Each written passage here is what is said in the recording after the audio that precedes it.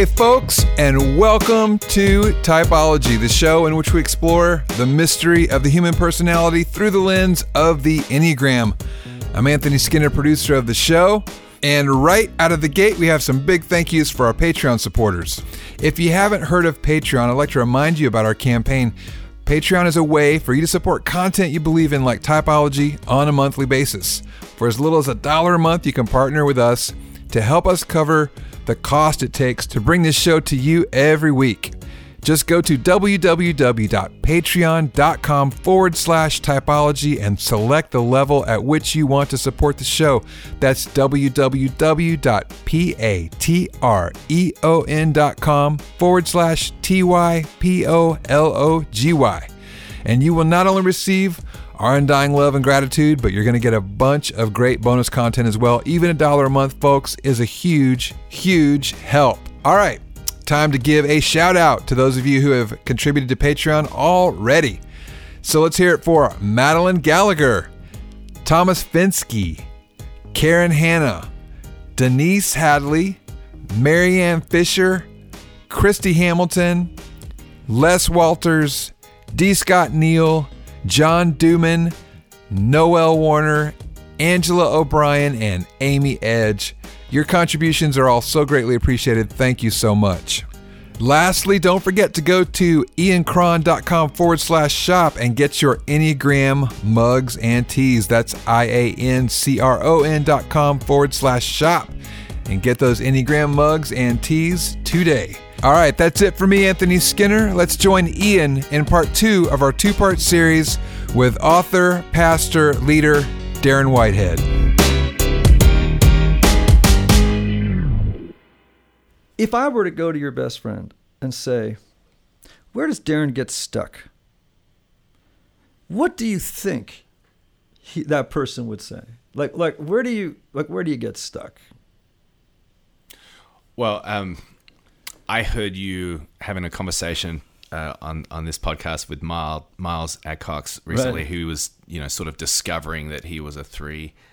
I think I am like just classic 3. Right. And so I am never too far away from the classic shadows of a 3. Really? Okay. Yeah. So, and they're the things that I keep revisiting. So if you ask John Tyson, or my wife, where does he get stuck? It's going to continually be that I'm only as lovable as my last success, mm-hmm, my most recent win. Mm-hmm. I do think that has matured over the years. The man who's on our team at our church, who's 70 years old, and he's a therapist. His name is Jack. And he has given me sort of a framework that has been quite helpful about particularly the journey that a man goes on over the different decades of his life. And the 4 different quadrants that he gives are warrior, king, sage, and lover. Mm-hmm. And it sort of correlates to King David's life. But loosely speaking, in your 20s to 30s, you're a warrior.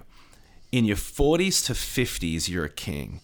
In your 60s to 70s, you're a sage. And in your 80s to 90s, you're a lover. The idea, obviously, is that 20s to 30s, you're trying to work out, do I have what it takes? Right. You're a warrior. You're trying to slay dragons. Right. In your 40s and 50s, if you successfully kind of move out of that era into the next theme of your life, you start to know who you are. And you start to be more secure in who you are. Right. Then you move out of that into a sage where you start to be thinking more about legacy and more about pouring into other people. And then beyond sage is just this. Have you ever met Eugene Peterson died just this week? I know. You think Eugene Peterson is just your classic, like lives in this space. Yeah. If anyone spends time with him, you just have this sense he thinks you're awesome. Just has this big grin. You are a beloved child of God. Mm-hmm. And he thinks you're great. I think you're so great. And what's interesting and sometimes sad is when someone does not successfully transition from one of those eras to the next. And so you have men in their 50s who are still trying to be a warrior, Yeah. And they're still trying to prove themselves. They've Right. still got this relentless drive and ambition. And you're just like, bro, where is this coming from? You got to get healthy. Yeah. Or mature. Or mature, Yeah. right. So I would say with me, I'm 44 years old. I'm now in this king era. And I don't have the same insecurity that I used to have when I was in my 20s and 30s. Mm-hmm. I'm not wondering if I can do this, or is this what I'm supposed to do, or is this what I'm good at? Like, I actually feel more secure. And some of the ways that I self-observe, and my wife has mirrored this back to me as well. I think when I was in my 20s and 30s and there came a possibility to meet or network with interesting or impressive people, I just would like want to get in that space. Right. Now I don't really care. And so my wife has said to me, it's really interesting to watch when there's important people around and you don't care anymore. And I think that some of that has just come from like I'm just in a different era of my life now. Like, I'm not in a warrior phase. I'm not on this hell-bent drive to see if I've got what it takes anymore. I feel much more settled and at peace with who God has created me. Not sure if that's getting at what you're asking. No, it's a great one. I often wonder to myself if every decade of life doesn't have a different question that begs to be answered. Sure. You know, so, you know, your 20s, let's say, is, am I adequate? And do I have what it takes to not just manage life, but to conquer, you know, whatever it is that is mine, you know, what's mine to do, whatever that is to do, you know. Hang some skins on the wall. Yeah, exactly, right. And I'd like to ponder more. It'd be an interesting show sometime to have a couple people on and say, okay, what are the questions that define every decade of your life? You know. Yeah. But I do think, I mean, at 44, you're kind of in this funny synapse, or you're in this zone too of, I think also there's some existential questions that change, you know, not just professional questions, right? But which is what, you know, these existential questions are the ones you're alluding to, right? Which are, you know, less about issues of adequacy and more about issues of resolving who am I, and coming to some resolution after a long time of trying to find that person, which is hard for a 3 though, man, because 2s, 3s, and 4s, the whole identity thing is so gigantic. Right. It's the fear of not having one, or one that's unstable. Right. I mean, to really start to believe that there's someone behind that projected mask of, you know, stardom. Yeah. That's a pretty spooky journey. You know what has helped puncture that for me? Oh, I love that you used the word puncture. Did you hear that? I love that. I was looking for a good word in a sentence. What has helped me is actually seeing friends and other people that are in my kind of role hit a wall and collapse. Mm-hmm. Whether it be really public or private or whatever. Often people in my role, this ends up being quite public. And then asking myself the question, am I on the same trajectory? And am I on a road where I am going to collapse under the weight of the thing that I'm building too at some point? Because I sincerely don't believe I'm smarter, godlier, stronger character. Like, I don't think that I'm better than any of these people. I remember this is several years ago. This is probably 3 years ago. Another fairly high-profile pastor had a moral fall and was no longer in his position, and, you know, in many ways sort of went into hiding and shame. Right. And he was a friend, and I just was sad, and I was wondering about, is this going to happen to me? And I went to see a therapist about it because it sort of just catalyzed this in me. And he looked at me and he said, well, this is not the totality of what you're asking for, but let me say something that I think would be important for you to hear. He said, there's a difference between 2 words, with and for. As a pastor and as a leader and as a Christian, you must only be about doing things with God, not for God. So you can build a lot of things, you can do a lot of stuff, but if the Holy Spirit is not leading you in these things, if he's not guiding you in these things, then you're doing things for God. And really the spirit behind all of that is earning God's approval again. Yep. And in that moment, I thought, I have got to spend the rest of my life being someone that is only doing things with God and not for God. Now, as simplistic and as grandiose as that is, I actually took a great deal of comfort in those words. It sort of gave me a bit of a mantra to repeat to myself, particularly a 3 and a 3 in the United States and a 3 in this kind of space. For a 3 to be healthy, I think, and maybe this is just me, but for a 3 to be healthy, it requires turning down really great things. Oh, give me an example of that. I can't give you an example. And then pass them my way. Let me take the crumbs off your plate. It's turning down. It would be obnoxious for me to give you examples. I'll make up one. You get a speaking date offer at someplace really great. It's a speaking gig. It's a speaking gig that is really going to put me over the edge in exhaustion and neglect my family, right, and try to do too many things. But it's not saying no to crappy things. It's saying no to great things. Right. It's saying no to things that look beautiful and redemptive. That's and good. You know. Right. So my wife, you were talking about doing intense therapy over an extended period of time. My wife and I took a week over the summer, and we went to see a therapist. And it wasn't rehab, but it was prehab. That was a term that Miles gave me once. I love that term. Oh, I love that. So we had prehab. We're not in crisis, but we want to keep having awareness of our emotional dials and how we're doing and all that. So we spent 5 days together. And was it like a 1-on-2, like one therapist? Yeah, one therapist with us. Yeah, and that was it. And it was every day for 5 days. It was the most unenjoyable week of the summer and the most important. Okay, now hold on. Okay, now I'm fascinated by this. Okay, so it was the least. Say it again. It was the most unenjoyable week of the summer. All right, come on now, share. I'm just saying. We weren't at the beach. We're sitting in this stoic office with lots of browns on the walls, and we're just sort of talking, And every morning I got up going, ugh. How many hours a day were you doing? We did 2 sessions of 3 hours a day. Ooh. Wow. So we did 6 hours a day, and then we had a lunch in the middle where we just sort of kept talking about the themes.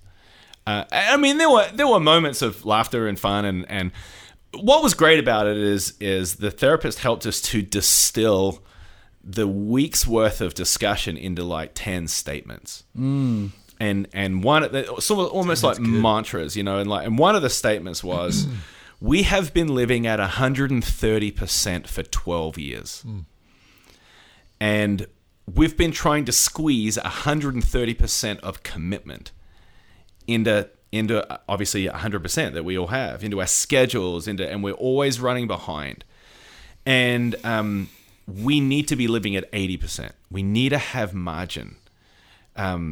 For life, for crisis, for all of these kind of things. But that meant, coming out of that as well, to live at 80%, I got to say no to some things that, in one sense, from a little boy from a country town in Australia, I'm turning down things that are like dreams. Like, can you believe so-and-so wants me to come and speak, or I get to work on some project, or whatever it is. And I'm just saying, that's not the right thing. Mm-hmm. All right, so here's a question, though. Will people let you live at 80%? I'm not talking about you and your wife. Yeah. Okay? But you have we're all kind of, we all in our different numbers, we train people to respond to us in certain ways. Right.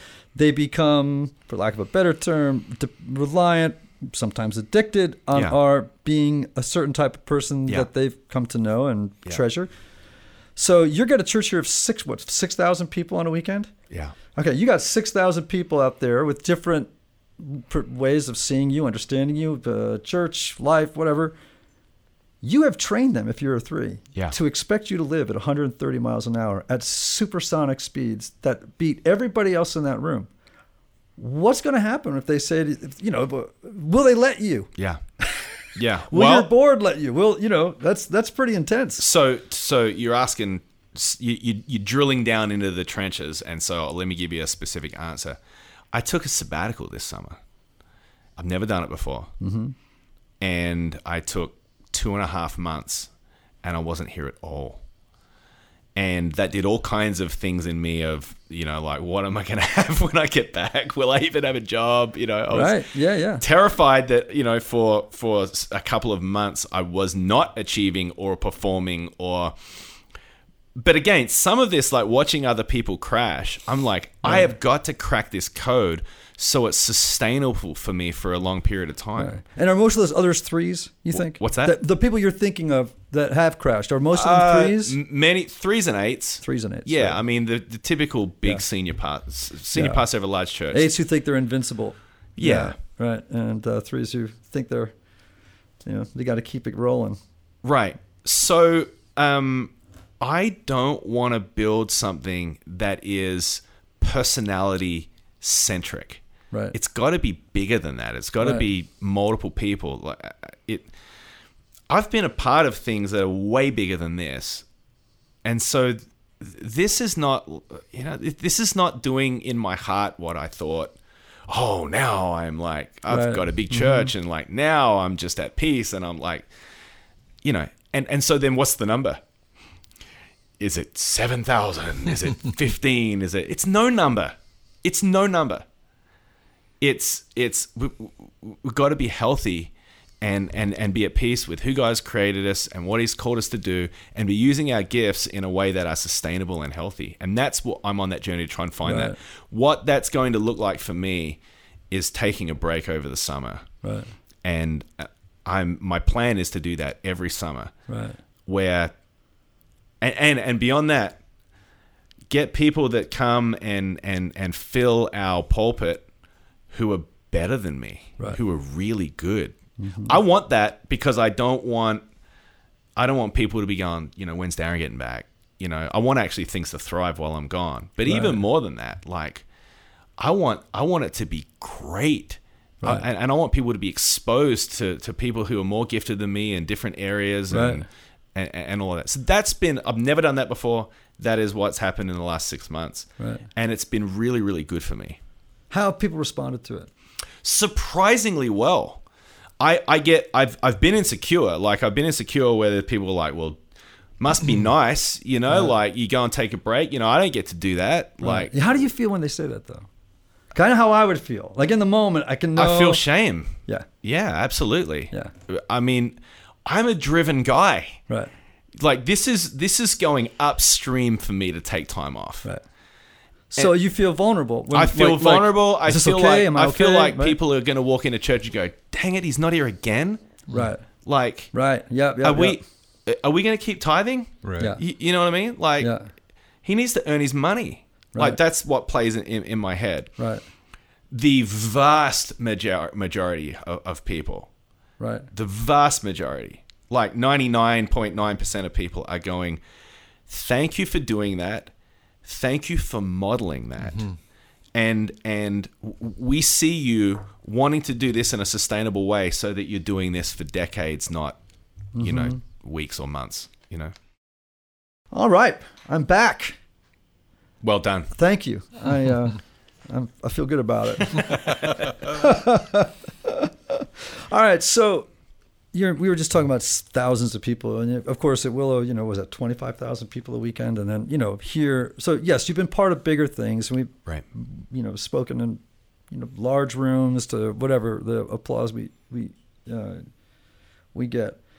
But you threes love metrics. And here's one thing I know about ministry. I've been a pastor in, over a decade, but nor do I think I'm particularly gifted at it. I mean, that's, it's not my thing, really. But there are no metrics. I mean, that's the thing that drove me a little crazy about ministry, because I work with nothing but Wall Street people. Right. And, I could say to them, okay, so at the end of every quarter, you all can look at a P&L, or you can look at your bonus or your sales, whatever, and the metrics of success or failure. What are mine? If it was time for compensation conversations, for me, sure. I'd be like, on what basis will you decide that I should make this amount or that amount? What are the metrics you're going to use? So how hard is it for a 3 to work in a place where there are no quantifiable measurements you can use to determine success or failure. Well, I would disagree with your assumption. I think there are metrics. They're just wrong. Okay, good. The metrics are attendance and financial giving. Right. And in some circles, maybe baptisms as well, salvations. So there are metrics, but they're not metrics that are congruent with what the actual Great Commission is. Right. You know. So what are the right metrics then?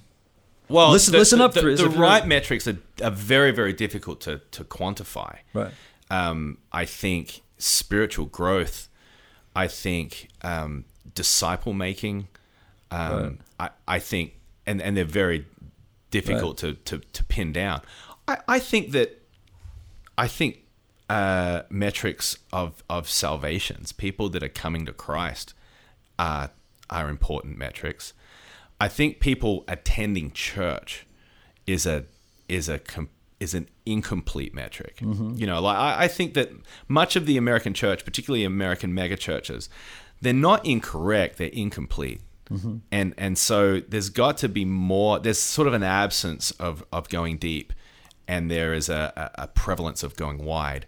And we applaud people with large churches, and people that are perhaps maybe even being more faithful to disciple making, right, are less recognized and applauded. Yeah, again, I mentioned only because threes, man. We just love them some metrics, right? You know, that point to success. And I always think to myself, there are certain fields, like whether it could be in psychology or in, you know, there are just fields where things can't be measured. Sure. And you have to live off of an entirely different sort of reward basis, you know, or something to incentivize, you know. And it seems to me, you know, you're as a pastor, you're always at kind of the, you know, especially as a three, you're so much of the metric is in the moment, looking in someone's eyes and wondering, am I in this moment winning your approval? So like when someone comes up and says, where you been? You know, kind of this, you know, taking a lot of breaks, you know, and part of your sinks inside, right? Like reflexively. Right. It kind of sinks. And man, I just feel like it's just, first of all, I remember, did you meet Peter Drucker when you were No. Well, was he already dead by then, or is he dead? I think he is gone, right? Isn't Drucker gone? Peter, if you're not dead, I'm sorry. You got to look that up. He's got to be really old if he's still alive. Listens every week.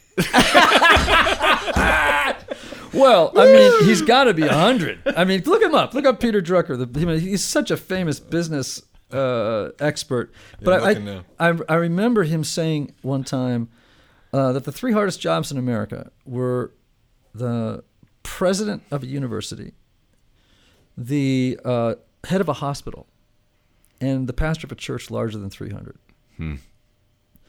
And the reason is you have, as I understand it, you have all these constituencies, all of whom think their agenda is the most important. So true. Right? So at a hospital it would be, you got the surgeons, you got the patients, you got the patrons, you've got the, you know, nurses, you got, you know, at a university, gosh, every department has divas, and the history department thinks it's more important than the class. And then you got the alumni and the fundraising and the students, and everybody's chewing on your heels. Same thing for a pastor, right? Yeah. You've got multiple constituencies, and let's face it, right?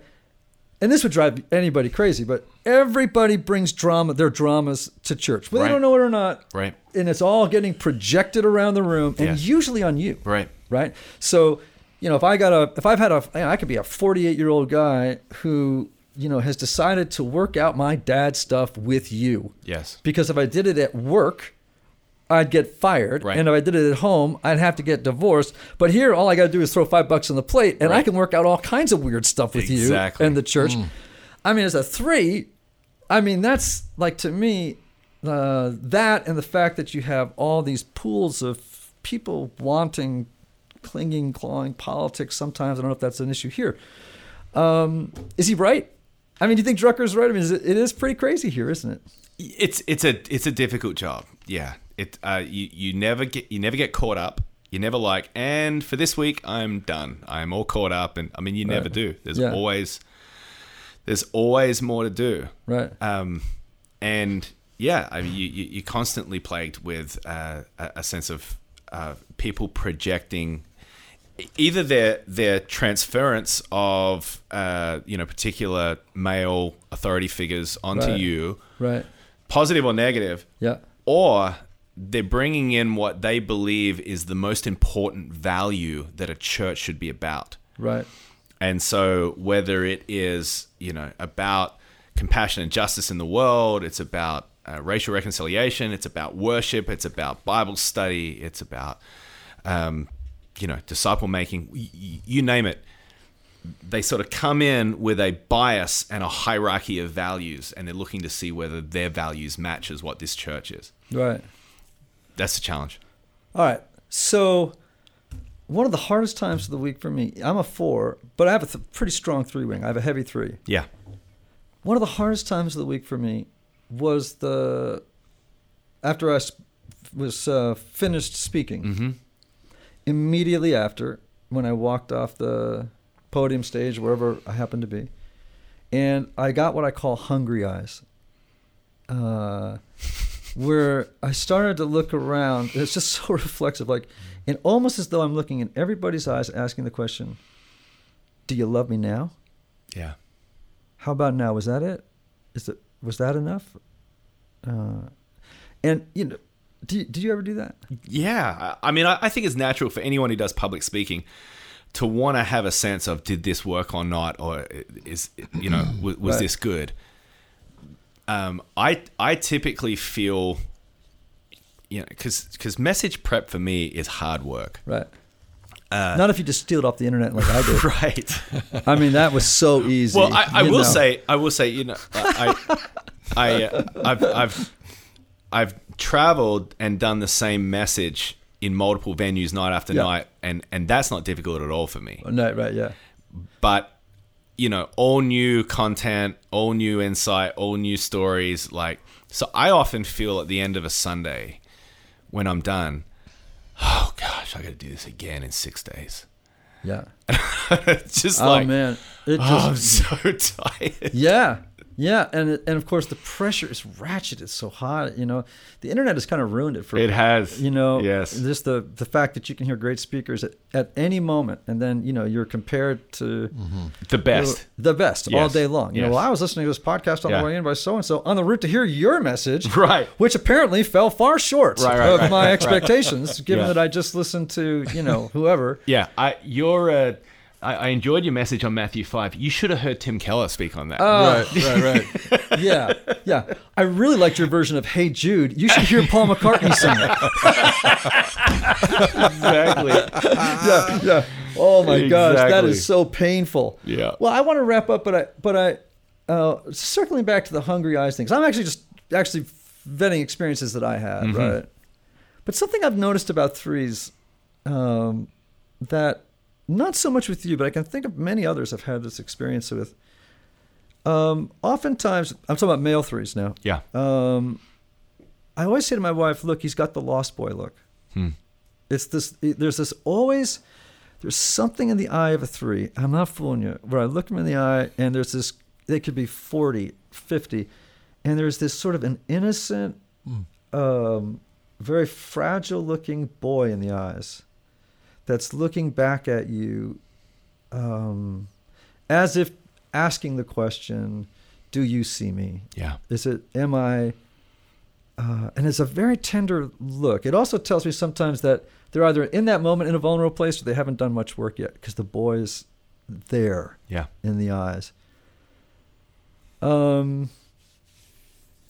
Yeah. How does that land for you? Is that a truth, or am I not seeing? Am I seeing something that's not there? The 4 in me is kind of looking intuitive. Oh, I definitely think that is there. I feel more at peace with that than in my 40s than I did in my 20s and 30s. Now, you could argue that's either because I've done work and I'm healthy, or you could argue that there's some element of public success about what I'm doing right now. So I'm like, right. You know what I mean? Right. You're not on the hunt as much. Right. So and who knows? Maybe only God knows how I am in terms of health regarding that. Right.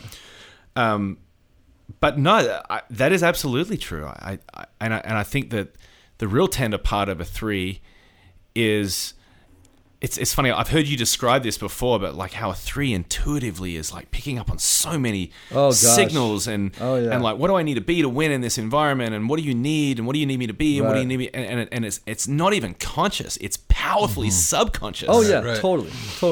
But the root of that is, am I lovable? Mm-hmm. You know, do I matter? Am I lovable? Is it like, and so there are all these masks that are put on to try to, even false love is better than perhaps the fear of not being loved. Right. Yeah, I had a young guy years ago on a podcast interview ask me, well, if you had to boil the Christian message of the gospel down to one sentence, what would it be? And I'm thinking, oh my God, wow, that's a tall order, kid. You should be paying me for this podcast. But I just said, we're loved. I mean, that's it. Yeah. Everything else is editorial. I mean, as far as I'm concerned, I know there'll be a lot of people. I'll probably get 30 emails from people saying it's not quite all of it, or it's like, no, but I think that basically is it. Yeah. And I don't obviously mean that in that sentimental kind of facile way. It's like when I say we're loved, I mean that there is a powerful, and I'm actually going to say something even more. I'm going to go a little deeper out.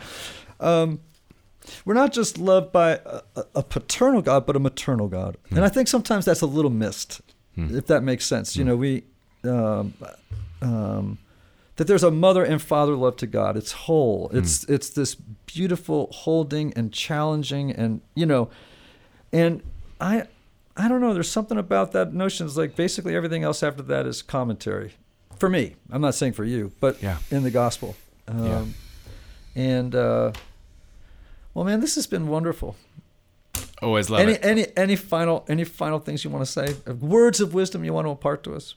Oh man, for all the 3s that are listening, and whenever you have a 3 on typology, it's always the first one I listen to, because I want to hear my people and feel a fellowship in the grind and the struggle and the recovery. I would definitely encourage 3s to be reading as much about what a shadow side and a healthy side of a 3 looks like. Name a book or a resource they should read. I mean, I'm sorry to say the road back to you. I don't really want to continue. Yeah, please. I think that's fantastic. I tell you one book that really got to my 3ness that was like open heart surgery for me was a book by Tim Keller called Counterfeit Gods. And it's all about money, sex, and power. Right. And how, we clearly try to find our longing and fulfillment and value in money, sex, and power. And I tell you what I felt when I read that book. Not shame and not guilt, but silly. Yeah. Like silly that I am trying to find my longing and quench my thirst in these things that will not quench my thirst. Right. Yeah. It's Jesus alone. Right. And so I would definitely recommend that book. Good one. That's a good one. Well, Anthony. Speaking of books, Darren's got a new book out we want to give a shout out for. Oh my gosh, of course. Yeah. You have a new book. Yes. This is Holy Roar. R-O-A-R. Holy Roar. Chris Tomlin, Darren Whitehead. 7 words that will change the way you worship. You want to tell us about what is this? So this is really one of my life messages, and it really came out of my own story. I had a very unemotional kind of a Christian experience as I was growing up, and I was invited to a church where they really started. They were expressing their love for God with great enthusiasm, and I was partly repelled by the whole scene and partly drawn in as well. And that began something brand new in me, where just the act of worship, the act of singing, the act of adoring Jesus brought something that was like ushered in something that was brand new in my Christian experience in my life. And this book is about the fact that the word praise in the Psalms there are 7 Hebrew words that are all translated in English to the word praise, but all 7 of these mean something slightly different. So we learn more about what praise actually means by studying each of the 7 words. One of the words means to lift your hands. Another word means to be on your knees. Another word means to sing a new song. Another word means to sing, to worship, and thank God for that which you have received, and thank God for what you have not yet received. So they all mean something slightly different, and it's been quite transformative for me. And Chris Tomlin and I have been touring together and sharing that message. And you've been singing with Chris, right? I've been singing badly. Writing songs, singing. I've been speaking. I'm staying in my lane. Okay, how great would it be, though, if you came out one night without telling anybody, with your guitar on, your little Yamaha, and you said, Chris, hold on a second. I like to close my talk. Here. I got a little something going on. I got an idea I'm working on. Yeah. Michael, row your boat ashore. Hey, everyone, here's one you might know. Sing back. Hallelujah. Or you could do an In Excess song. Exactly, my people. Bring the Aussies in. Come on. Come on. Darren, thank you so much. Anthony, another week. Another day. And Well you know what we're going to do this afternoon, because I have a couple hours free, right? It's our day off. What are we going to do? We're going to go floating spa. Float spa, baby. That's right. In the pod. We called it. So awkward. We're going to cash in on our new membership. Yeah, I can't believe you joined it. I did. I can't believe you joined it. That is amazing to me that you joined a float spa after floating in probably a virus-filled tank for an hour. Hey, everybody, thanks for listening. We deeply appreciate you. Remember the words of the great Oscar Wilde. Be yourself. Everybody else is already taken. Next week, folks.